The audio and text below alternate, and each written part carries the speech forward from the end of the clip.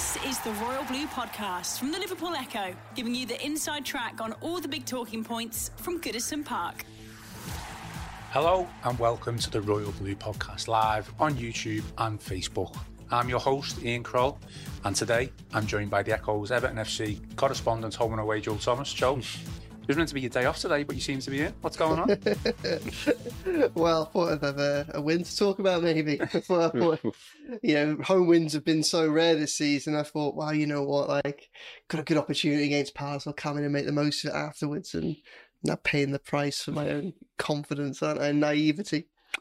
Oh, well, it's good to have you in, because we can always talk the Blues. We're also joined by the Echo's Everton FC reporter, Chris Beasley. Chris, how are things? As Josh probably already suggested, maybe not quite as good as we thought we might have been today. Yeah, well, it wasn't a great one, was it? And I'm sure that will be discussed at great length in these coming minutes. Okay, so everyone watching live on YouTube and Facebook, please, like, subscribe and share our live feed. Any support that you can give us would be fantastic. Also, get your comments in the comments section, questions, opinion, and I'll put them to Joe and to Chris. And I'll see if we can answer them all, as many as possible as well. So the agenda, obviously, game last night, Crystal Palace, probably touch upon the points deduction appeal. But Joe, we'll start with you first, because you said before the game that you didn't think it was a must lose, which you obviously, in a way, you were right. It wasn't a must. It wasn't a must win in the sense that if Everton don't win it, we're not going down and anything like that. But you said it was a must not lose. So do you think that performance, that result has kind of maybe justified that result as well and performance? Well, I stick by it not being a must win. Not being a must win. Obviously, it's still a long way to go in the season yet, and I think if we just pull back from all the emotion of last night, because there was a lot of emotion in the press box, as I'm sure there was in the stands watching some of that. I think that, look, it's a game that they didn't lose. It's a game which they fought back and got a point from a losing position. It's a point that takes them outside the relegation zone. I asked Sean Dyche after the game whether or not he thought it was an opportunity missed. He said he didn't, for those reasons. If I'm honest, I disagree. I think it was an opportunity missed for so many reasons. It was such a big game. I wrote on Twitter before that it reminded me of the Fulham game at home last season, when it was in the spring. We weren't quite in the final throes of the season. Remember that Fulham side coming to Goodison Park? Mitrovic was suspended. Silva was in the stands. They had nothing to play for. Everton had everything to play for. And it just felt, if Everton could turn up on that day, then they might not get out of a relegation zone, but they might not end up in a relegation. They might end up out of a relegation fight, but they might start a process which means that this isn't a nervous wait all the way to the end of the season. Maybe you get away from it with 2 or 3 games to spare. I kind of almost feel like that was the same with Palace yesterday. It was an opportunity where, for once, and it hasn't happened very often this season, hasn't happened very often in the last few years, but for once the stars seem to align for Everton. All of a sudden, Everton have got the players coming back from injury. Dyche has got an almost full strength side to choose from. Crystal Palace are a mess. 4 best players injured. Assistant managers leading from the dugouts. Terrible run of form. They were there to be taken. And just like at Fulham last time, Everton failed to do that. Still at the relegation zone, not a disaster, not a catastrophe. But again, it was an opportunity to lay down a marker, to say, you know what, we're going to do everything that we can to pull ourselves clear of this trouble. Stop waiting on appeal verdicts and things like that. Stop looking at other teams' results. We can handle this ourselves. I don't think they'll get a better opportunity this season to go and get a more important 3 points than that. They didn't. I think it was a missed opportunity. Chris, a fantastic and simple, question put to Sean Dyche by Joe. Yeah. Is it a missed opportunity? I'd probably go as far to say any defeat against a rival team at home under the lights of Goodison Park is always a missed opportunity. Are you surprised that is Dyche just trying to play that down, the missed opportunity? What do you think? I'm not surprised by what he said, but I totally concur with what Joe said. That's his job as the manager. He always bats off stuff like that. It's like if you say to him, is this a must-win game? He flips it round, says, "They're all must-win games in the Premier League." So that's just the way Dyche operates. It's his job to keep everyone on the level, not to get too high after a win, not to get too low after defeat, or a disappointing result as that was, even though obviously they did avoid the defeat in the end. Just to echo everything that Joe said, that everything was for Everton. Palace were there for the taking, totally in disarray, chaos there. I mean, the manager was going to get sacked. Poor old Roy Hodgson gets poorly anyway, pulls out of training on Friday. You're thinking, is this just all a ruse because they've got the new man coming in? No, he's genuinely sick. Out he goes. And then on the day of the game, the new guy gets appointed. He's up in the stands. But as Joe says, it's the two assistants who are taking charge. They've got players out. Everton aren't going to get a better opportunity to sort of get back to winning ways. And that, it's been over 2 months now since the end of that, impressive run in December. Joe and I were there at Burnley, and, you never get carried away from yourselves, but it was almost like, this is too easy. This was too comfortable there at Turf Moor and Sean Dyche's return to the Claret, and they just coasted to it. But they haven't had a Premier League win since, and the longer it goes, the tougher it gets. And this should have been the big opportunity, as Joe says. Never mind points deductions and getting stuff back. Everton should have enough in the locker to do this themselves, and this should have been the start of that. We'll come on to individual performances, Chris, but just want a little word on your player ratings that you got last night. Yeah, I was quite surprised going through them before. There wasn't a 5 or anything below a 6. Yeah, in the ratings. So do you think maybe not as harsh as you should have been? Yeah, that's just somebody actually, to be fair, I gave him the like on Twitter. Somebody came to me, so I was actually, it wasn't even criticism. He just said, he goes, I just wish you were like marking my reports when I was at school, really. So that might have ended up as a professor, something like that. But so it was a bit tongue-in-cheek. I enjoyed that. I thought that no individuals were actually really poor. That's why I was kind of stuck in the middle with my marks. I just felt it was the whole collective. It was the system. That was the problem. Nobody had a stinker. I mean, a lot of people talk about Ashley Young. I thought it was surprising at home to Crystal Palace in a game we were hoping to win, that he got the nod there ahead of Jack Harrison. But although he was disappointing, and then he did make the crucial off the line clearance, so I probably marked him up a mark for that. People say, Dwight McNeil a 7, but he got the assist. So there's reasons behind that. I don't think anybody had a stinker as such. Even like Onana, obviously he had the nightmare start with giving the goal away, and then he redeemed himself with the equaliser. So. Yeah, I don't think the problem was with individuals. I think the problem last night was with the system and just the way that Everton were trying to play or not play, as the case may be. Joe, I went to Goodison Park, major expectations, thought we'd win. You've already said it yourself there, Palace kind of bad form, free fall, key players out, no manager, surely the perfect team to play. And I predicted... personal prediction was Everton 3, Crystal Palace 1. But we've had a comment off the bat on YouTube from the Blues, a regular contributor of questions, says, can't understand the expectation that we'd swap Palace aside. We've got no quality in the final third, which decides games like this. So is he right? Should we have obviously just expected a tough game anyway? I think that we perhaps underplayed some of the...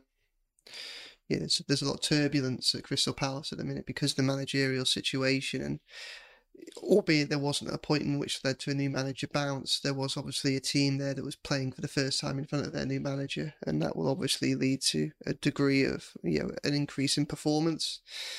And it was a team that it was a wounded animal, Crystal Palace, and the problem that Everton have, and maybe we should have been predicted, because I write about this in my match report as being a theme of not just Dyche's Everton, but of Everton perhaps for a couple of years now. They almost struggle more when they're the favourites, and we all knew they were the favourites going to this game, and we were one. I was someone that thought they were heavy favourites, thought they would win. Because I thought they would have enough quality to see it through, and maybe the alarm bell should have been ringing at that moment, because I can't think of too many games that Everton have gone into as favourites this season. There would have been both the Luton games, which they lost, and then perhaps they possibly would have been the Wolves and Fulham games at the start of the season, which again lost both of them. Then other than that, you'd probably say the Bournemouth game at home, which was very much, it felt at the time, obviously in fairness to both managers, they both have led their teams to what, on the pitch at least, is comfortable mid-table, safety. But at the time, back in October, Everton won at home, and Bournemouth was struggling, and it looked like it was almost a battle between two very, very under pressure managers. So I think that's probably the only time Everton won when they were favourites, if they were favourites that day. And again, you go back to this last season, and I've got reference to Fulham game already. Kind of go back to back end of Frank Lampard's tenure. I remember, obviously, there was that memorable game against Crystal Palace when they stayed up. They could have got the job done early. I remember going down to Watford, already relegated. I mean, Roy Hodgson was in charge, already relegated. Number of players out injured. I think their form was bad, but their home form in particular was absolutely atrocious. And went down there and watched it on a midweek night and just watched the most turgid 0-0 draw, where it was clear that rather than try and take the opportunity to get Everton out of the mess, it was almost like Lampard had looked at his side and thought, I'd rather protect a point rather than go for all three. But all this being said, I know there's comments about the lack of quality Everton have got going forward. They do have some quality going forward, because we've seen that already this season. I think sometimes it's worth taking the lenses off, and the form hasn't been great over the last 2 months. It's better than the results have suggested, because if you look at the quality of teams that they've played and the games that they've given to those sides throughout that period, then it hasn't been as bad as it sounds like it is when you say 2 months without a win. But you look at the run before that, when they were scoring goals, all right, not for fun, but chance creation hasn't been a problem for Dyche's Everton until now. That's been the big thing. We've all kind of rolled our eyes at various points as he's gone. The stats and the facts don't lie. Look at the XG. Well, for most of his tenure, for most of his 12, 13 months in charge, Everton have created a lot of chances and a lot of good chances. And what we've been doing is sitting here and saying, I can't believe they've missed this and they've missed that. It's been different strikers, different forwards, different attackers that have been missing them. It's only really recent last few weeks where that chance creation's dried up. And for me, there was an obvious solution, and that was Abdoulaye Doucouré's absence. Now, we can talk long, and we have talked long and hard about how the fact that Everton are so reliant on one player to have any kind of attacking threat, it speaks volumes about the way in which players have recruited, and different plans have been mix and match and swap betweens across different managers and directors of football for so long. Even more so when you think of the amount of money that has been spent, albeit not in the most recent years. But I was hopeful that Doucouré's return might be the obvious solution to some of that problems, because like Dominic Calvert-Lewin's gone 19 games without scoring. I don't think some of his performances have actually been that bad, and I think he's had a bit of bad luck. I mean, he's missed some big chances, of course he has, but he also hasn't had a lot of chances. And in that 2 month period since Doucouré played once in that, since getting subbed off against Burnley, he just became so isolated, and he's just chasing direct ball after direct ball. He's got two centre-backs on him, or when he does win the knockdown, there's just no one there up and around him, because they haven't got that energy coming from midfield. They're set up there to try not to concede, so they're not launching numbers forwards to be around him. I hope that would change last night. It didn't. Obviously, Doucouré was coming back from injury. There's going to be a few teething issues there. But that was my big disappointment, really. I believe that this is an Everton side that can create chances against most opposition. My question mark is whether it can convert enough of those chances. I think that remains a question mark, one that's fair to throw at this Everton side. Abdoulaye Doucouré kind of has to be the solution, because if he's not, then that's going to be problematic. And the thing that concerned me yesterday was that they went even more direct than normal. Like, they just seemed to almost completely bypass. And I know it's not a side that plays through midfield anyway, and I know it's not a side that has wide players to try to get to the byline, but it felt like after 20 minutes of sizing up Palace, they thought, what, we can't break them down. And I think about 20, 30 minutes in, Pickford sent a long ball over the top, and Dominic Calvert-Lewin almost latched onto it. It was almost like that was the worst thing that could happen, because he didn't get there, but it was like, oh, nearly got there. And then the next couple of minutes later, he launched that long ball forward, and McNeil brings it down, does really well, but then it gets half cleared to the edge of the box, and Doucouré has that shot just wide. And you think, oh, this might be a route to success. You can understand why they were thinking that, because he just had two almost opportunities there. But after that was the game plan, and it's the result is troubling, but I almost kind of find the performance a little bit more troubling. And it's every team has bad games, and Everton have gone 2 months without winning the Premier League, and they haven't had many bad performances in there. But the frustrating thing is they've saved one of their worst performances for one of the games that was most winnable, and a game they probably needed to win. And I think when you look at the final months of the season, we don't know what's going to happen with the off-the-pitch issues. But on the pitch, Everton have got a lot of those games coming up. And on one hand, you can look at that and you can say, well, Sheffield United are going to come to Goodison. Burnley are going to come to Goodison. Brentford are going to come to Goodison. Forest are going to come to Goodison. And you look at that and you think, those are the games that if you're going to get out of trouble, they're the ones that you're going to have to win. And what we keep seeing from this Everton side over a couple of years and a couple of different managers is those are the games that almost goes to, those are the games that it almost crumbles in. And that's a worrying sign, because if you can't start to take heart and faith from those games, well, then you're looking at picking up points when you're not the favourites. And okay, Dyche, underdogs, we've seen them be effective at that, but you're just asking so much from a small group of players as the season goes on, and to keep drawing from that well again and again and again, to keep providing shock after shock after shock. It's a lot to ask.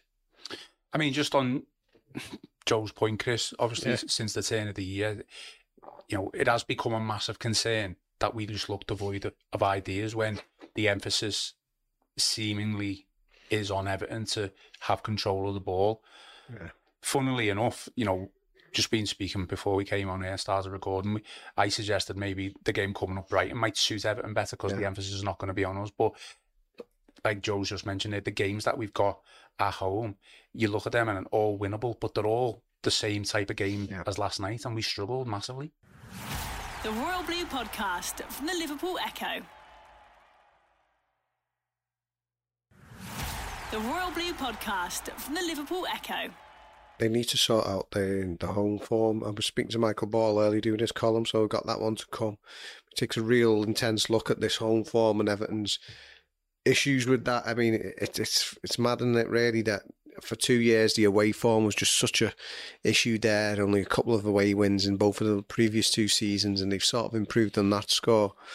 And they're really struggling at Goodison in the way that Michael Ball looks at it. He talks about how they're struggling to utilise Goodison Park and the way that they should be. Obviously, I won't go into any more detail on that because that's one that we've got coming up. But yeah, I mean, we know Everton are direct and, play to your strengths. And again, it's obviously it'll end up being another goal off a set piece again. But that was dire. The total bypassing the midfield last night and just a total lack of creativity or ideas.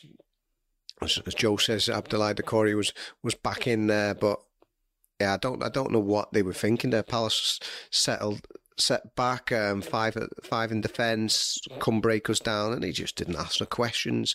It was I wrote my analysis piece. I mean, compared it to the famous Goodison's greatest night when Bayern Munich complained this is not football, but this was a very different sort of complaint, that this is not football, because it was the Evertonians who were complaining this is not football last night up in the main stand where we were, Joe, as you've mentioned. The catcalls and the complaints and the moans and groans we could hear around us from the various supporters. I know there was one of our press colleagues said it was the worst game he'd been to since Everton last played Crystal Palace just last month. But no, I think this was even worse, especially in the first half. It was so turgid. It was crying out for that bit of inspiration. It didn't come, and in the end, I said maybe we should be grateful. It's the point that takes them out of the relegation zone. It could have been a lot worse, but it's just that feeling that this was the big opportunity. This was the chance, as we say, the game that you look at, that this one that Everton should be winning, and the fact that they haven't now just piles on the pressure on the games we've got coming up. Joe, do you think we're at the stage now, or is it even fair comment to say Sean Dyche may know how to set a team up not to lose a game, but he's struggling to know how to win a game? Well, I think he finds it easier to set up a side that is the underdog for a match. Where you're playing against teams that are going to come at them and try and win. I think he's a very good containment manager. I think you have to, again, take a little bit of a step back and look at the side that he's managing now and the sides that he's managed in the past. And quite often, the vast majority of the time, they have been truly underdog side teams. They've been teams with a lack of resources fighting against much bigger beasts. That was the story of his Burnley career, and that is the story of this current Everton squad. This is a very, very small squad that's been patched together. And okay, some of the kind of likes of Kevin Fowler made some efforts to try and fix some of the holes, but it still really needs someone to grab hold of it, and with a little bit of money and a little bit of freedom just to make sense of it. So, he has got his work cut out, and he doesn't really have, as I say, I don't think he necessarily has the resources to go and be ambitious in a style of play. But obviously, again, there are going to be times, especially when you're at home, when the onus is to go out there and get big results. And the conditions were perfect for Everton last night, and they didn't do it. And probably what's most concerning is at no point did they really look like doing it. That's the concern. He doesn't have a plan B. That's not really his fault because of the lack of options. But it's just, it was quite painful watching that last night. It got so direct, so over the top, and it wasn't having a huge amount of joy.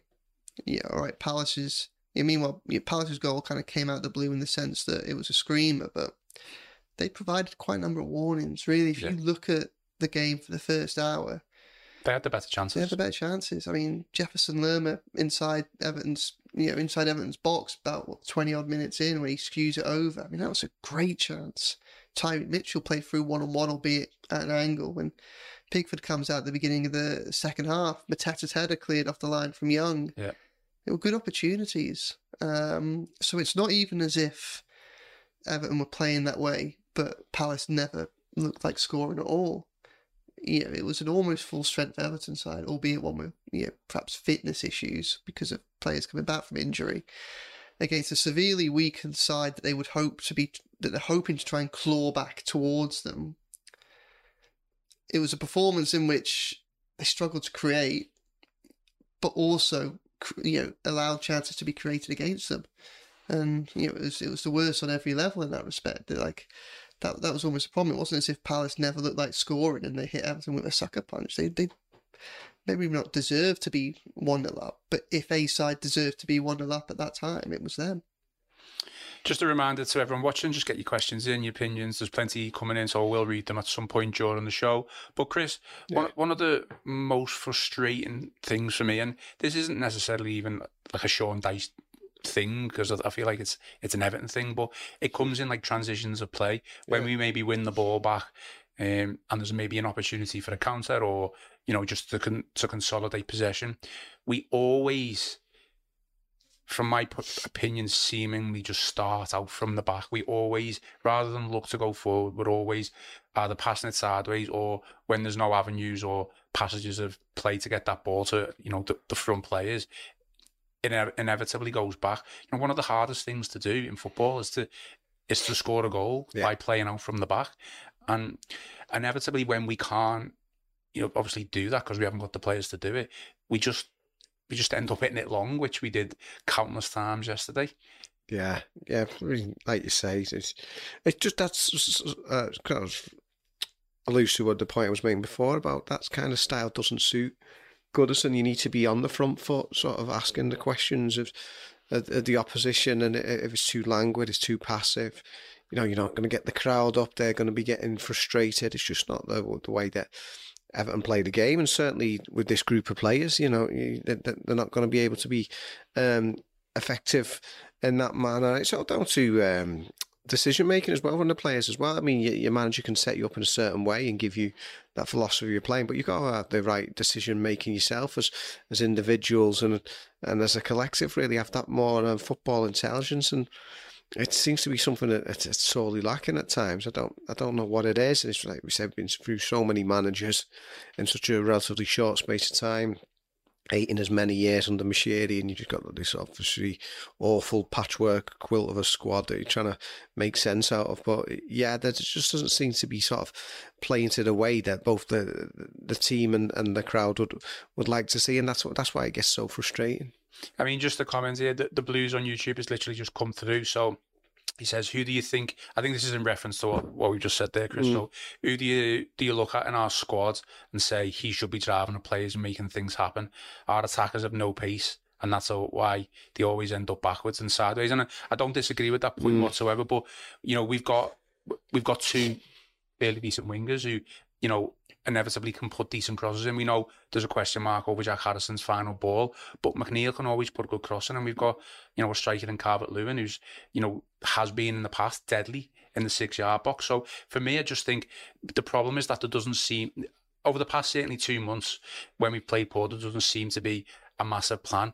I think with that, I'm not looking to say we need to break on the counter and, you know, explosive pace that down the wings, but we need some sort of plan, and it's I just don't think it's something that we've got at this moment in time. I think, you know, some of the points that you make there, again, I think they point to the fact that this is, you know, like Chris just said, a patchwork squad that hasn't been coherently put together, essentially. Now, you know, you talk about not making the most of positive transitions. Well, this is a side that isn't really. This is a side that obviously we know it's not built to play possession football, because the vast majority of times it has far less possession than the opponents. But almost Dyche's main aim for this side, or at least my interpretation of his tactics, is to not lose the ball in dangerous areas. It's to not take a chance on, you know, all right, obviously it's risk and reward, but it's not taking a risk on losing the ball while you're in transition going forward in the middle of the park. Obviously, that means you don't even get the benefits when it does work and get to dangerous positions. But if you look at the side that he's inherited, and if you look at one of the big problems of the last few years, like look at Lampard's Everton. How many goals came from Everton, from this Everton side, or a very closest Everton side, doing exactly that, trying to play through the midfield, losing the ball, being caught on their heels because everyone's pushing forward and they've lost the ball. I think of countless goals under Frank Lampard, and this is almost part of the strategy. I almost think that, you know, Dyche perhaps doesn't trust his side to be able to do that. So why carry on going down something where you're more likely to be hurt? Because this isn't a side with a lot of pace in. So once you're then trying to recover, if you've lost the ball in a dangerous area, you're really going to struggle. You talk about wingers, and you know, Harrison and McNeil, they can put good balls into the box, but what neither of them are going to do is beat a player. So there's no good trying to launch the ball into the channel or over the top of a fullback for someone to chase, because, you know, neither of them have got lightning pace. So you're just going to lose the ball. None of them beat a player, and this is part of the problem. But what they can do, is they can hold on to the ball and they can deliver a ball from deep. But then this is part of the problem that Dominic Calvert-Lewin has. When you look at what Dominic Calvert-Lewin's been at his most effective, you probably look at that on Ancelotti era, don't you? Yeah. And that's players getting to the byline and putting, you know, balls across the face of goal for him to then attack. Yeah. Instead, what he's getting is, and this is just one of those areas where the side just doesn't quite link up. And part of it is, you know, a strategy thing. Maybe it's, you know, might be, you could argue, Dyche holding the players back. Some of it is just trying to deal with the players that he's got, playing to some strengths, but then realising that other players are going to have to, you know, try and adapt to it, but they're going to struggle to, because, you know, look at Dominic Calvert-Lewin. You know, the service of Dominic Calvert-Lewin tends to be balls from deep aimed at his head when he's got nobody around him in the box. He won 17 duels last night. That's huge. He did his job. I thought Dominic Calvert-Lewin played well. You know, he did his job, but there's just no one around them then to get onto the ball because they're crossing from deep or whatever. Like, there's just no one there to pick up the second ball. Decore at his best gives Everton... Decore at his best means that it makes that an effective route to Everton. But it doesn't make it an effective route because it's necessarily a clever style of play. It makes it effective because Decore is a cheat code. Decore's energy and his fitness and his enthusiasm when he is fit means that he can do everything from playing in that kind of support striker role to getting back and being that extra body in midfield. So he makes up that gap and stops Calvert-Lewin from becoming isolated just because he's just so relentless. And that's how some of Everton's best goals and so many of his goals have come from over recent seasons. But even then, it's not really a coherent strategy, and it's certainly not one, as we've seen for so long. You just can't replicate that without him in the side, because there isn't that dynamism in the squad when you take him out of it. So, you know, it's really difficult, but that's that disjointed nature. And as I say, some of it's probably on Dyche, and, you know, Fowler's been there a couple of years, and obviously they've made some signings and they haven't addressed this. But again, I think that it's very easy and understandable. Look, I'm frustrated by last night. I thought it was awful. I turned up there and I had high expectations, and maybe I was naive, but I thought they would have enough to see them over the line against that Crystal Palace. And part of that is because I've seen what this Dyche can do at its best, and we have seen that. And as a result of that, it's obviously incredibly frustrating and dispiriting and disappointing, because you look at what, if that's a template for the rest of the season, then Everton are in trouble. Regardless of whether or not they get any points back, because it's troubling. But it's also important, I think, just sometimes to take a step back. And when we look at some of the criticisms that we make of this Dyche side, you look at what he's inherited, and you look at some of the mistakes that have been made from perhaps trying to play in a way that would make us more satisfied watching on, but which this group of players might not necessarily be capable of doing. We've seen for 2 seasons how trying to do that has hurt Everton and left them in relegation battles even without points deductions. So they're just in this horrible transition phase where really it's just about survival. It's surviving through to the point when they either have enough contracts expiring or enough money in the bank, or any money in the bank, to actually be able to go and redesign the side in the summer transfer window.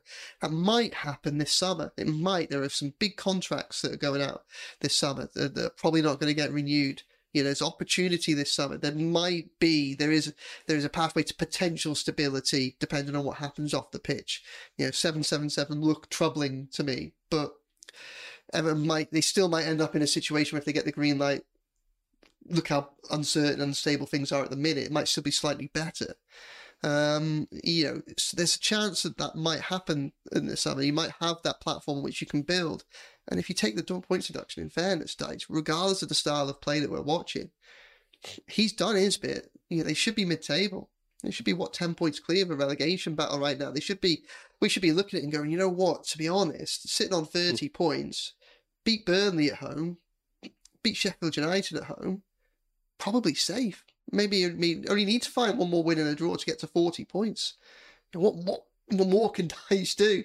And I think that's the problem. It's hard. It's hard because it's tedious and it's slow and it's difficult and at times it's uninspiring. But the progress is there on the pitch. But obviously it's off the pitch management, which make it so difficult. And that is the problem, because when we're looking at the relegation battle, we don't know what's going to happen with the points deduction. We don't know what's going to happen in the first one, what's going to happen in the second. So it feels like Everton are going to have to finish above 3 clubs and then create a buffer for us to feel really safe.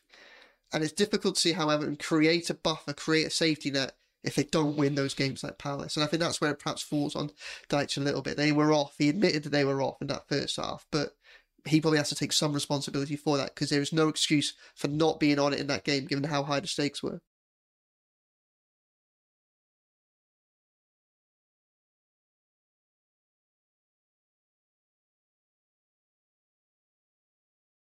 Just on that then, from what Joe said, there's obviously, there's a lot of layers to it all, and there's a lot of things. We know the points deduction is masking everything, but, say that we didn't have the points deduction and we had, what would there be, 30 points? Yeah, 30 points. It would be 30 points, but we leave Goodison Park with 30 points and we still draw with Crystal Palace and we still have that performance. Yeah. Are you as fuming as you are now, or do you think it's, it's all, are you a little bit calmer about the situation? Yeah, I mean, you wouldn't be fuming because obviously he wouldn't have been, just out of it. Obviously they moved out the relegation zone, but moving Palace within 2 points of them, you'd have been way above Palace. But it was like they did the setup that they played, as Joe said. As you look at the season as a whole, on the pitch, in terms of what they've achieved, it's absolutely amazing, really, given the lack of resources and what they'd come from the 2 years before.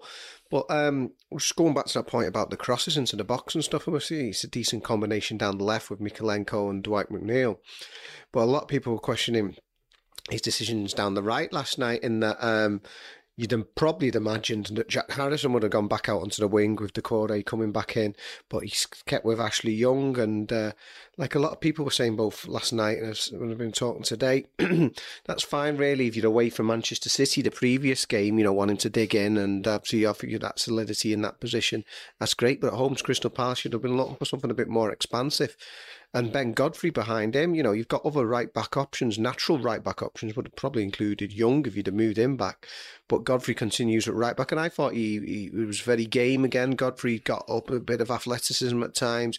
He was really trying, but there was times when he's swinging in across, and he's a centre-half playing as a full-back, and he's overlapping, and yeah, wasn't great, and that's no fault of Ben Godfrey. He's doing the job as asked for him, but yeah, and that goes on Dyche, the personnel, the approach of how they're playing. Yeah, it would be totally different, and it could change again now when we hear the points verdict, when that finally comes, and the appeal with that. But yeah, I think whatever position you're in, whether you're 12th on the table, which is the on the pitch performance, or the reality of the situation, which is 10 points worse off, that was a dreadful display in terms of the lack of football from Everton and their approach. And I think for the first time, people are a bit concerned with how they're playing. People are concerned because of the reality of the league position, because of the deduction.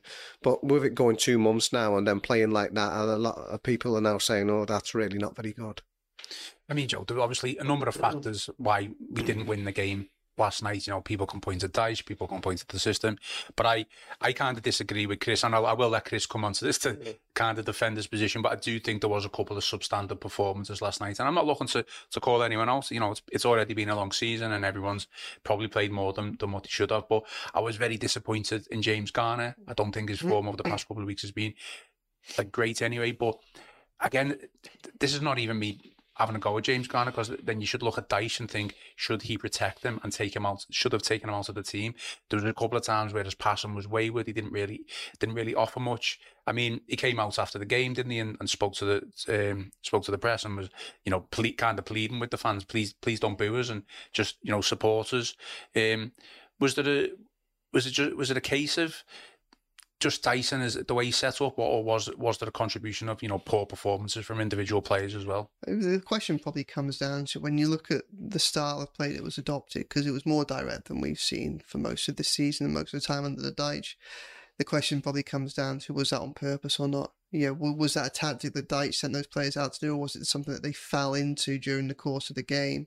And that's probably where the responsibility lies. Because ultimately, look, if you're looking to have a midfielder on the ball making passes, that's not the way to play. And they spent most of that game bypassing the midfield. So in a performance, when you adopt the type of tactics that Everton did for most of that game, you're not really giving these players much of a chance. That's how are they going to drive the team forward when spending most of the time with the ball going over their head?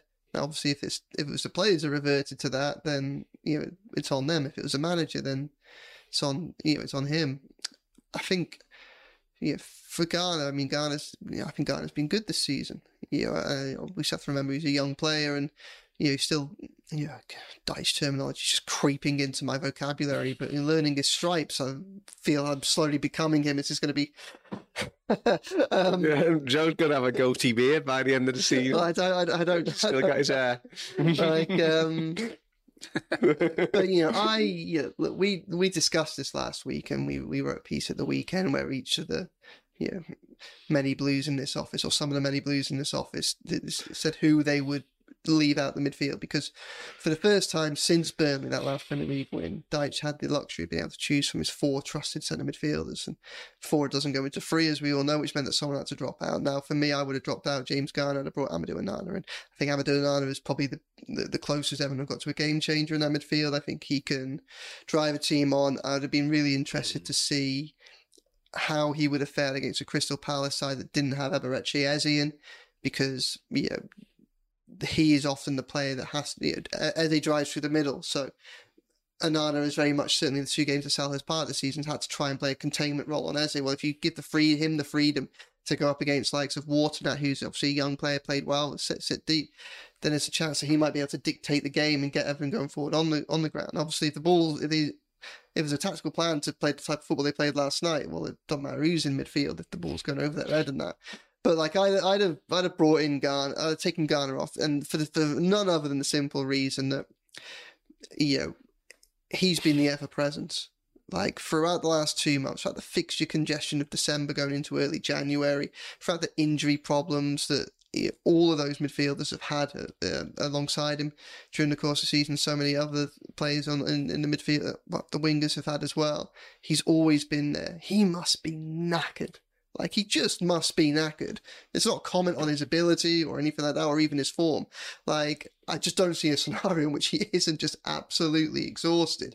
And I think this is probably something that you can maybe look at with Deitch. And we talk a lot about his lack of substitutions.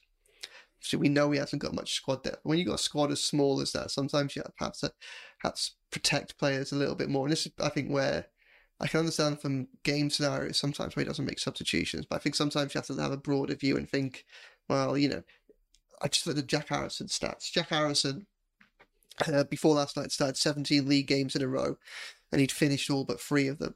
He's playing 90 minutes. He started the season, he didn't have a summer or pre-season, started the season with a hip injury. Probably one of the most serious injuries of his career.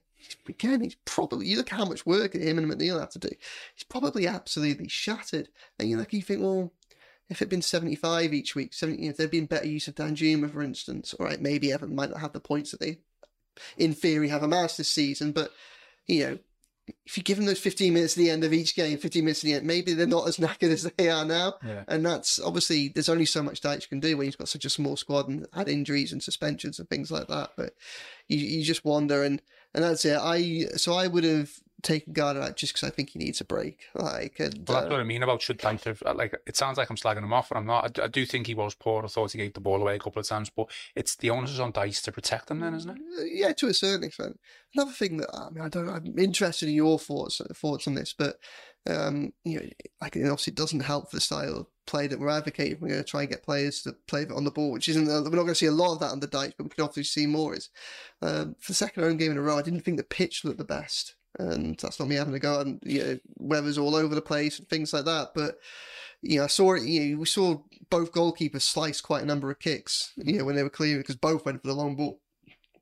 And I was just wondering, we've seen a couple of good chances skewed all over the places from the edge of the box in recent home games as well. I'm just wondering if maybe, the surface is just playing a little bit of a role in that. Maybe. I can't say I noticed anything about the pitch and thought it was, I'm not too close to it, but I'm not too far away either. I don't know. Yeah. I'll have a good look next time. But yeah, the performance wasn't very good. I think I think it's important to also I'm trying to do my best to kind of put what Deitch is in the player's point of view is over.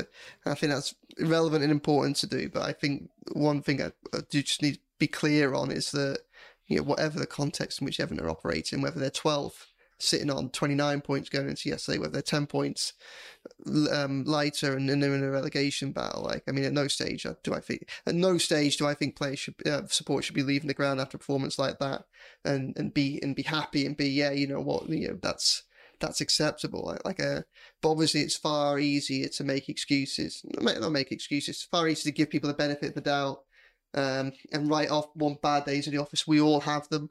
I have lots. And if you're sat there in mid-table and if it's, again, we're starting to get towards the end and we're thinking Everton probably aren't going to qualify for Europe, but they're not going to be in a relegation fight. And we're thinking, so, all of a sudden Falwell's, 1 or 2 wins away from a 3-month head start on a summer that you can maybe start changing things. It's a completely different scenario then. Instead, the performance, I think, was bad, however you look on it last night. But just the failure to take advantage of such a clear opportunity to shift momentum at the bottom end of the table. If they'd have won last night, they should have won last night, and they should be winning those games. They need to be winning those games. If they do that, also they're 2 points off Palace, aren't they? I think would it be 2 points off Palace, 2 points off Forest, 3 off Brentford. We don't know what the points things are going to bring back, but all of a sudden with the goal difference, 2 or 3 points back, and Everton are 15th, and all of a sudden it's Palace and Brentford and Forest looking up and thinking, it's all of a sudden it's Luton thinking we're cut adrift now, third from bottom. That does matter. Well, the problem is, it's obviously not an easy game. It's the wrong thing to say, but it was the most winnable game that we've got in the next couple of weeks. Let's face it, Brighton, West Ham, Man United, Liverpool was more than likely going to get changed. So, it was, we've touched upon it. We should have won. We didn't. Chris, just Emma EFC on YouTube has kind of touched on Joe's point a little bit, just talking about Young and Harrison. We all know Young's, he's limited at this stage of his career. He's obviously had a fantastic career, with United, Villa and a couple of other clubs. But, obviously it's easy in hindsight to say, was it the right decision? There was a suggestion, as Joe's touched on, that it was about freshness, putting Young in. But if I can just touch upon the subs, we know Dyche is not as proactive as probably want him to be when he makes a sub, but half-time there was 2 glaringly obvious substitutions that Dyche should have made, and he didn't make them until 60th minute, at least the 60th minute. 66, wasn't it? 66th minute. So 2/3 of the way into the game. Harrison was one of them for Young, and then he didn't even make the second sub that I would have made. He took Idrissa Gueye off instead of Garner. Yeah, so, with the subs, should they have been made a little bit earlier, or where did the right subs to make? Inevitably, whether you can say the subs contributed to the Palace goal, but they scored effectively within seconds of those subs being made. Yeah, well, there's probably because Onana coming cold anyway, hadn't he? Maybe if he'd have come on earlier, it wouldn't have happened. There's kind of 2 answers to that. I mean, like I said, should those personnel have been in from the start and got Everton on the front foot from the beginning? The fact that they weren't, and then you're going to make the changes at half time. I mean, for all these pros and cons, and I remain a wholehearted supporter of Sean Dyche. I think that he's done a great job, and I'd like to see him continue at Everton on a long-term basis. I think that last night was very poor, and it showed that when he isn't proactive in terms of his changing the situations and bringing the subs on early in those situations. He only tends to sort of use a lot of his subs when the game's one way or the other. It's very seldom that you find the luxury that Everton are comfortably ahead. It's more, if they're getting beaten, he'll chuck a couple on then. So, yeah, I think everyone on the ground could just see that a change needed, whether it was a change in personnel, bringing the substitutes on, or a tweak of the tactics. And as Joe says, was that because Dyche told them to go longer than normal, or was the players just fall into that trap? Something had to change at that start of that second half, and it didn't, and it carried on the way it was. And then you're always sort of inviting that sucker punch or whatever, that counter-attack. And as it happened, with Jordan Ayew's obviously got his history at Goodison Park and with Everton, sticking the knife in again there. So, yeah, I think something needed to change, whether it was personnel or whether it was tactics. You wanted to see something different for that start of the second half, and it just didn't happen. And in the end, they probably came a bit too late, and you could debate whether, like you say, whether it should have been James Garner rather than Garner Gueye, who actually made way for Amadou Onana when he did come on. I mean, suppose got no issues in bringing on a striker, but at the time, when he brought the subs on and then we went 1-0 down, it smacked of a little bit of desperation when he brought Beto on, because, whatever formation he went with, we know there's issues with Calvert-Lewin and Beto playing together. Yeah. I'm kind of glad he didn't, because I didn't want him to just go like for like, but I just thought that just looks desperation, that bringing Beto on. Yeah, I think the time when they started with the pair of them together against Luton Town, that was sort of like the low point, because that's their bread and butter. They must have come up like loads of teams who've gone 4-4-2, 2 big men up front. Maybe with Palace having 5 at the back, that was the opportunity to do it. I mean, Beto did cause a bit of nuisance value. He occupied them, I think he had one headed chance, really, and Calvert-Lewin was really feeding on scraps all night. I mean, they've been going long all night. I mean, they may as well chuck the 2 big men on, and in the end, they had so many big men in the box, and that corner kick, and it's Onana who comes up and wins the header. I just think from what I've seen of Beto and Calvert-Lewin together, it just doesn't seem to work as like you said, maybe it is desperation stuff if you're chasing a game. It doesn't look like an effective partnership. A lot of people were sort of wondering when Beto came in at the start of the season, could they play together? Would that be a decent combination? Given Dyche, of course, predominantly did go 4-4-2 for about, almost a decade in charge at Burnley, but even with a few months together working on a daily basis at Finch Farm, they don't seem to be a combination. They're not working in tandem anyway. They offer different strengths as 2 different types of target men, but there doesn't seem to be much of a combination or an interplay between the pair of them. They're just kind of both doing their own thing without actually working as any kind of real sort of genuine partnership. and just staying with you on this one, because Yeah. Joe's already touched upon it, but we've all been desperate for Decore to come back for the past 2 months. And, you know, did he fluff his lines yesterday, or was it just a case of maybe a little bit of match fitness and he'll be back up and running? Well, poor old Sean Dyche fluffed his lines, talking about Decore fluffing his lines. He told a joke in the post-match press conference, and then did that embarrassing moment where he had to explain that was a joke. I think he said something on the lines of Decore did well to miss that chance because he sort of snatched at it, then it sort of ballooned up in the air and didn't make a good connection. Actually, obviously that first half chance he had was decent as well. Made a better connection on that one. Was obviously off target. No, he's getting in those areas. I mean, it's tough, isn't it? Because we're all frustrated that they didn't win, and it was a big chance missed. But again, the fact that he was in those areas, hopefully it's not too long. If he can keep himself fit, that, you know, he pops up again in those areas and he will finish. I don't think there's an issue long term over Abdoulaye Decore's finishing. He does seem to be able to have a sort of decent sort of ratio when he gets into those positions. I mean, Joe, one positive, if you could find a positive from last night, was Amadou Onana came on. Probably, I don't know how you want to look at it. Maybe just give your opinion on it. Did he change the game because of how he was playing it? Because he did play well. I thought he was getting on the ball and he was, you know, passing it around, and we looked better. He obviously scored the goal. Or was it a case of Palace knew when they'd scored that they were able to just sit back and just let Everton have the ball and just kind of try and bide the time and let the minutes pass by? Yeah, a bit of both. Obviously, you know, we had the impact, but say it was in the air, you know, as opposed to on the ground, which is where you hope it would be. I mean, I'm fascinated by his commitment, his ability, his desire to get the ball in tight spaces. You know, with the back end of the game at Man City last week, you were quite close to the pitch there. And it was really notable how when, obviously, the game, you know, they were 2-0 down, the game had gone, of course it had. But even with some of the best players in the world pressing around him, he was coming right up to the defence and, you know, facing his own goal, desperate for it in tight spaces. You know, he's a real player, Amadou Onana, like he is. We're perhaps not seeing the best of him, but I think that when people rush to judge him, there has to be an allowance to the fact that maybe it's because Everton can't give him the best support as well, that squad. You know, I said it a few times, but he's the type of player that you can imagine would you know, struggle to very rarely deliver, say, anything more than 8 out of 10 for us. You know, not that many match-winning performances, and go for big money, and you think, oh, we don't want to see him go, but that's a lot of money. Maybe we'll take that, use it to rebuild, and then you go see him play at, you know, a Champions League side, and he'll set the world light. You feel, well, where was that player? And I think there's some of it's to do with the personnel that's around him.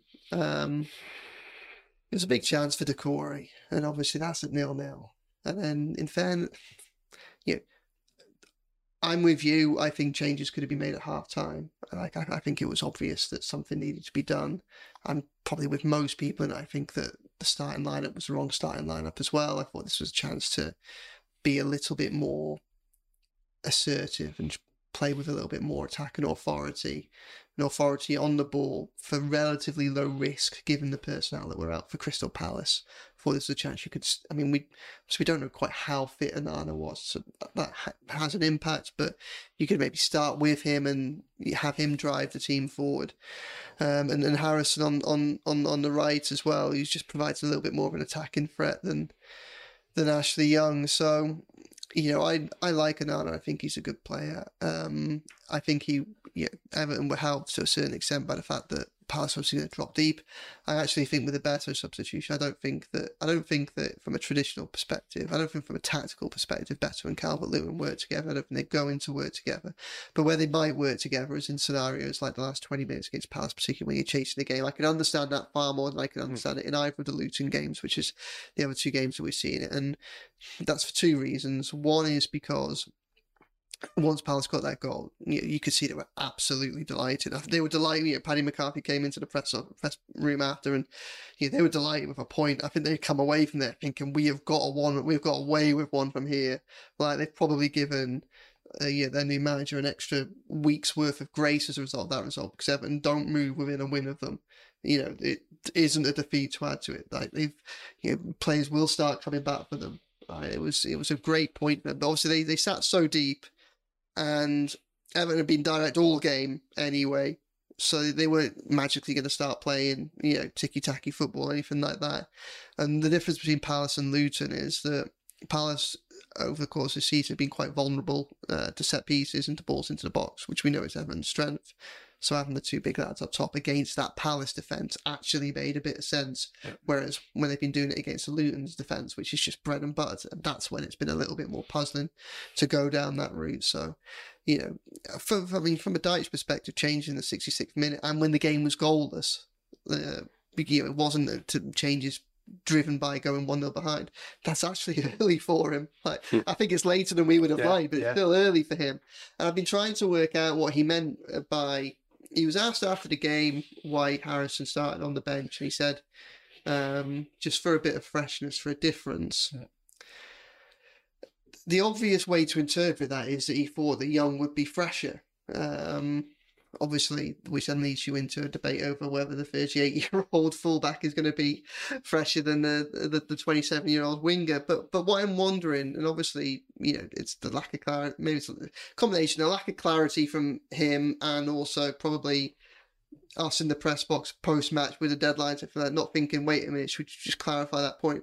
But part of me wonders whether he meant that he thought that Harrison might provide a bit of freshness or a difference from the bench. One thing he hasn't had, in fairness to Dyche, for his whole, he isn't going to have for the rest of the season, is options on the bench that can change games. So maybe he thought that side out there was enough, a team that he thinks should have been beating Palace, and then he thought, for once I've got a plan B here, I'll be a little bit cleverer, I'll protect Harrison, and then I've got him as a weapon to come on if things aren't quite going, aren't going to plan.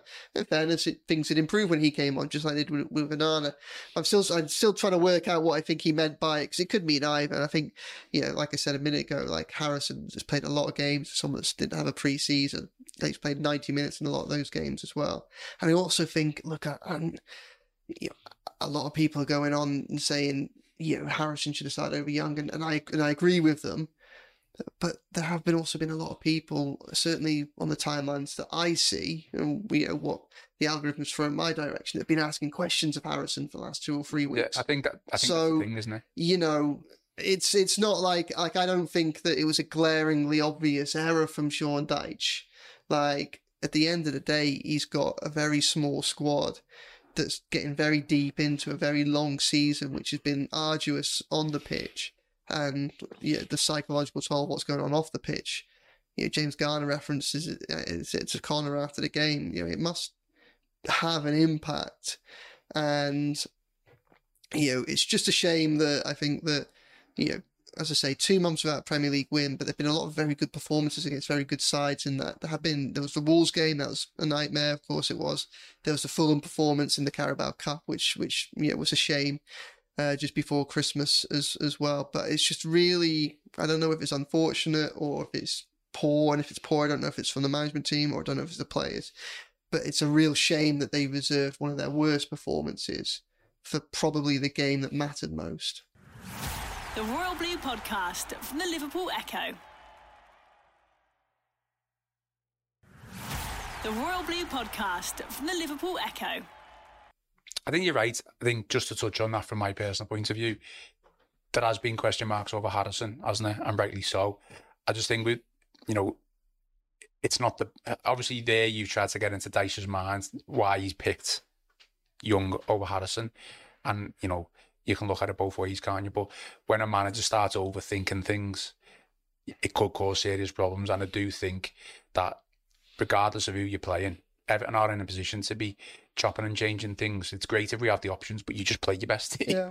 You just play your best team. Anyway, I promised questions, and here they are, because we've been going for just under an hour, and I just want to get you, there's no update by the way, but I just want to get your thoughts on the appeal, so we'll quickly go over that. So Peter Collins on YouTube has said 7 defensive players at home against a poor depleted Crystal Palace team is unforgivable. I mean, not much. Well, unforgivable, but I think there's many who share his sentiments there. You got a centre-back playing out of position at right-back, and although Ashley Young was a winger early in his career, someone who's been mostly playing at full-back in recent years, pushed up to play on the wing. So, there's, it was a defence-minded setup. I think there's no sort of two ways about that. Joe Two-Wheel Lucas on YouTube has said, surely it's time to seriously question Sean Dyche's lack of imagination with our attacking strategy. I mean, we've kind of touched upon that already, but... Yeah, no, I think, look, it's a far from ideal scenario for everyone. Like, he just doesn't have very many options, and even fewer when you look at the Danjuma, who is probably the one attacking option that perhaps gives you an opportunity to maybe change, at least have a go at something slightly different, see if it works with him maybe playing off Dominic Calvert-Lewin.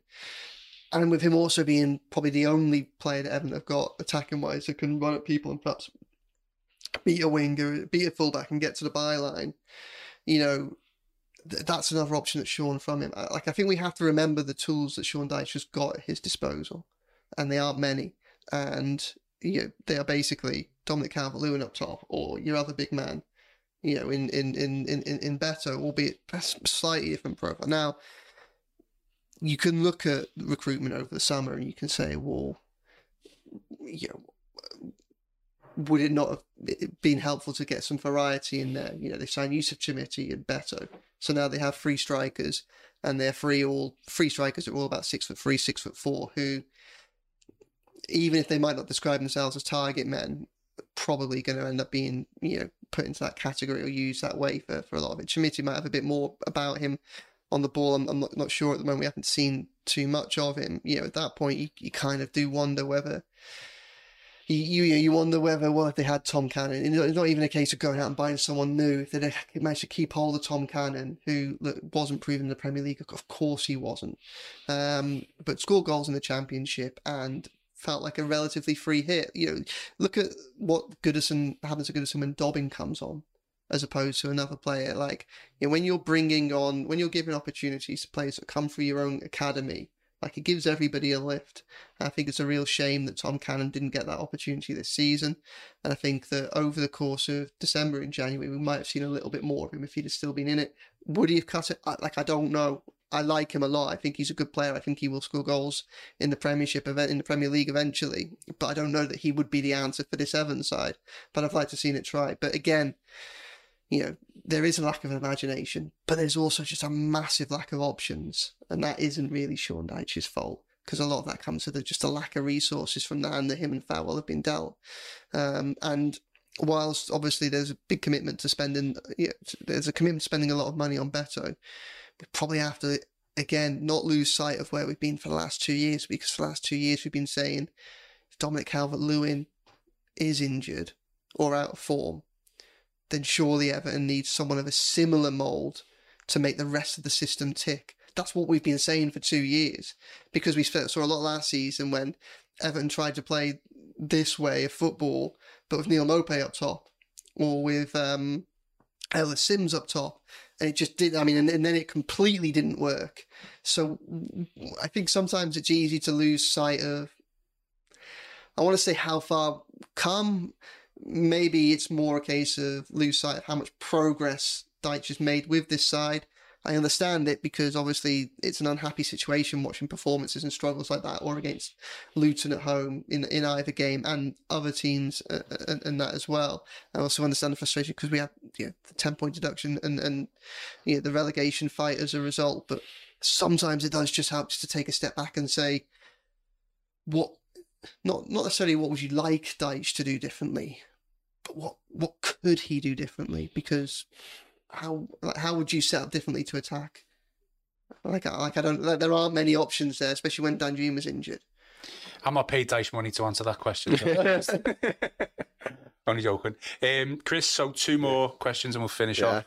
So Phil Brady on YouTube has said, Decore is a dreadful footballer, and if you are hanging on him to take us forward, we are exactly where we should be. It's not Dyche, it's the players we have. Well, that's interesting, given that he's Everton's top scorer. What's he got? Was it 5 at the end of last season, 6 this year?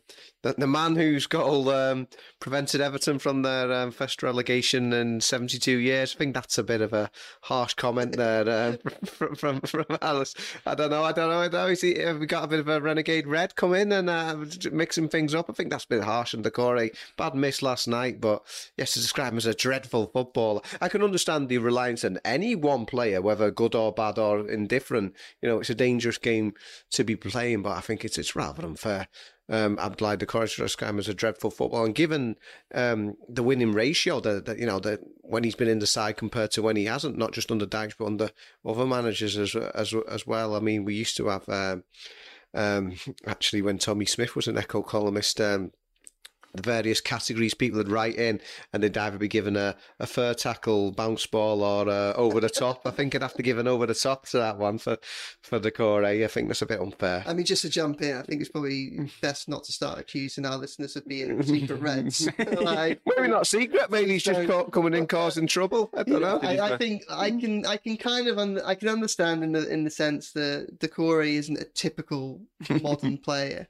That his strengths aren't the strengths of what we increasingly see. It's so many players and managers conform to the same style of what's popular at the minute. He's someone who's very much, his strength lies in his energy, in his enthusiasm, his relentlessness, his physicality. But it's precisely that makes him so effective, because so many sides for so long, certainly for the last 12 months, have just really, really failed to deal with him. Like I say, he's a bit of a cheat code.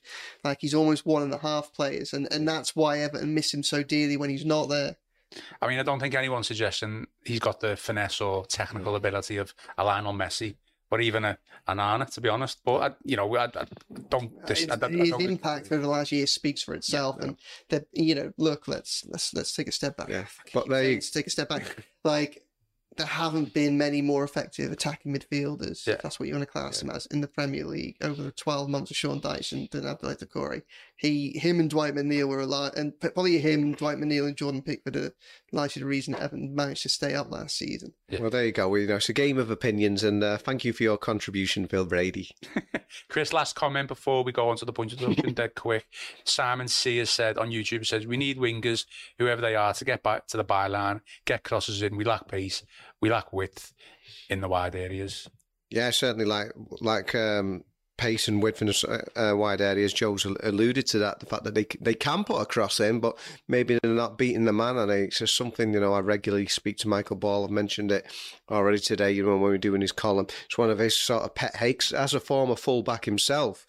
He said if the winger's not trying to at least beat his man, well, he's making your job easy as a defender. You're comfortable with that. It's when people do try and take you on. So, yeah, like to see a bit more of that. But, I mean, do they have it in the locker? That's the $1 million question. Okay, Joe, we're in injury time, massive injury time. So I just wanted to get, there's not really an update or anything, is there? But, points deduction. It's just, this is prolonging on, it's rolling on, it's getting very frustrating now, isn't it? Yeah, the longer it goes, I mean, it doesn't help anybody dragging this process out. It really doesn't. And, I mean, we thought it might be last week. You're going to be phoning here, keep checking it. We're just gone 3 o'clock. Every couple of 3 o'clock on Tuesday afternoon now. So I'm working on the basis. I just saw Don't say it, Joe. I just saw a message pop up there. I think it might be something to do with this, but it turns out that it's fines for Lincoln and Fleetwood because of our mass brawl in the naughty. One. So there's nothing to do with Everton. Everybody knows the state of play at the minute, and it's an unhappy one. We need answers as soon as possible. The answers are going to provide the clarity that anybody associated with Everton or the bottom league of the Premier League table wants, because there will be the second case that overhangs, so there'll always be the potential of action. But I think it becomes more important now because at the minute, Everton are struggling to provide a bit of a momentum boost on the pitch. They could really do a one off it. I don't know I've got no insight into what the panel's going to come back with. But we're starting to enter territory where we're starting to fear that Everton might not be able to help themselves this season, so they need all the help they can get. And I think if having failed to beat Palace last night, but got a point, if they picked up 2 more in the middle of the week this week from off the pitch matters, again, just opens up a bit of a gap to Luton, just gives a bit more breathing space. If they have success of any form in the appeal, it will probably give us all a little bit more hope for the second case as well, or at least a little bit of insight. Like I said last week, my understanding is that when the verdict and the appeal comes out, there will be a written decision that we will get. So we will get some more insight into the case that Everton have been made, the case the Premier League have made against them. We should surely get some insight into why the first panel came up with 10 points and what the second panel think of that, which will at least give us an opportunity to kind of think forward to the second case and, what the repercussions of that could be. So it really, really would be helpful to get a verdict back as soon as possible. On the flip side, if they get nothing back, then say, for instance, a verdict come back on Friday and it says, no, we're sticking with 10 points. Maybe Dyche plays Onana and Harrison, goes for a bit more at Palace because all of a sudden he's thinking a draw's not good enough. I need to win. And these decisions are going to be made in every set of fixtures. They have been made. They've been made in the January transfer market. They've been made in every round of fixture since the appeal got put in, and they're going to continue to be made. So you've got Luton playing Liverpool tomorrow. You've got obviously all the other games. They're all sitting there thinking, is a win good? Do I need a win? Is a point good enough? Nobody knows the context in which they're operating, and that's really unhappy place to be for everyone. It's not fair, and it's not football. Right? It's not fair, is it, Chris? And we just need to know either way. Yeah, no, as Joe said, not just Everton, everyone in the division, the Premier League, the most high-profile domestic football competition in the world. And you need to know where everyone is and fate beaten determined on the pitch rather than off it. Just know where everybody stands going into the end of the season. As Joe says, it's hugely important what happens with this verdict in terms of how it shapes the second one, because that goes well. Obviously, you're feeling better about the second one. If it doesn't, well, you're fearing, could it be even more? The decision must have been made by now. I'm not quite sure, like a lot of people, why there's this big hold up now. Keith Weiner, who seems to be by far the most optimistic on this score, he was expecting a Valentine's Day decision. What did he say? A bouquet of roses rather than the thorns that Everton have been getting. Well, that's been and gone. There was no card in the post for the Blues there in that respect. Yeah, it needs to be decided. But it makes you wonder that. So if we don't get it today and then tomorrow, as Joe's just said, match day for Luton Town there in the thick of it. I don't know when is a good opportunity. Are we then talking about Thursday or Friday? I really don't know, but the clock is ticking, and it's about 12 days, is it, Joe, since it finished? I'm just trying to check. It's 3 weeks. It's nearly 3 weeks, isn't it? Yeah. So sorry, 19. Yeah, 18 days, something like that. Yeah. So yeah, the clock's ticking. Everyone involved in this, Everton and everyone else, needs to just have clarity over this, and obviously it's hugely influential, and how that could potentially shape it as a second charge. Okay, well, unless anyone else has got anything else to say, I'm going to finish on a nice positive comment from a YouTube listener or watcher. Peter Collins, Ian, Chris, Joe, thank you. Great content. Thanks very much, and thanks to everyone that's listening. We really appreciate it. Yeah, absolutely. So please show us your support. Please like, subscribe, share all of our content on YouTube and Facebook. I've been your host, Ian Kroll, with Joe Thomas, with Chris Beasley, and this has been the Royal Blue Podcast. You've been listening to the Royal Blue Podcast from the Liverpool Echo.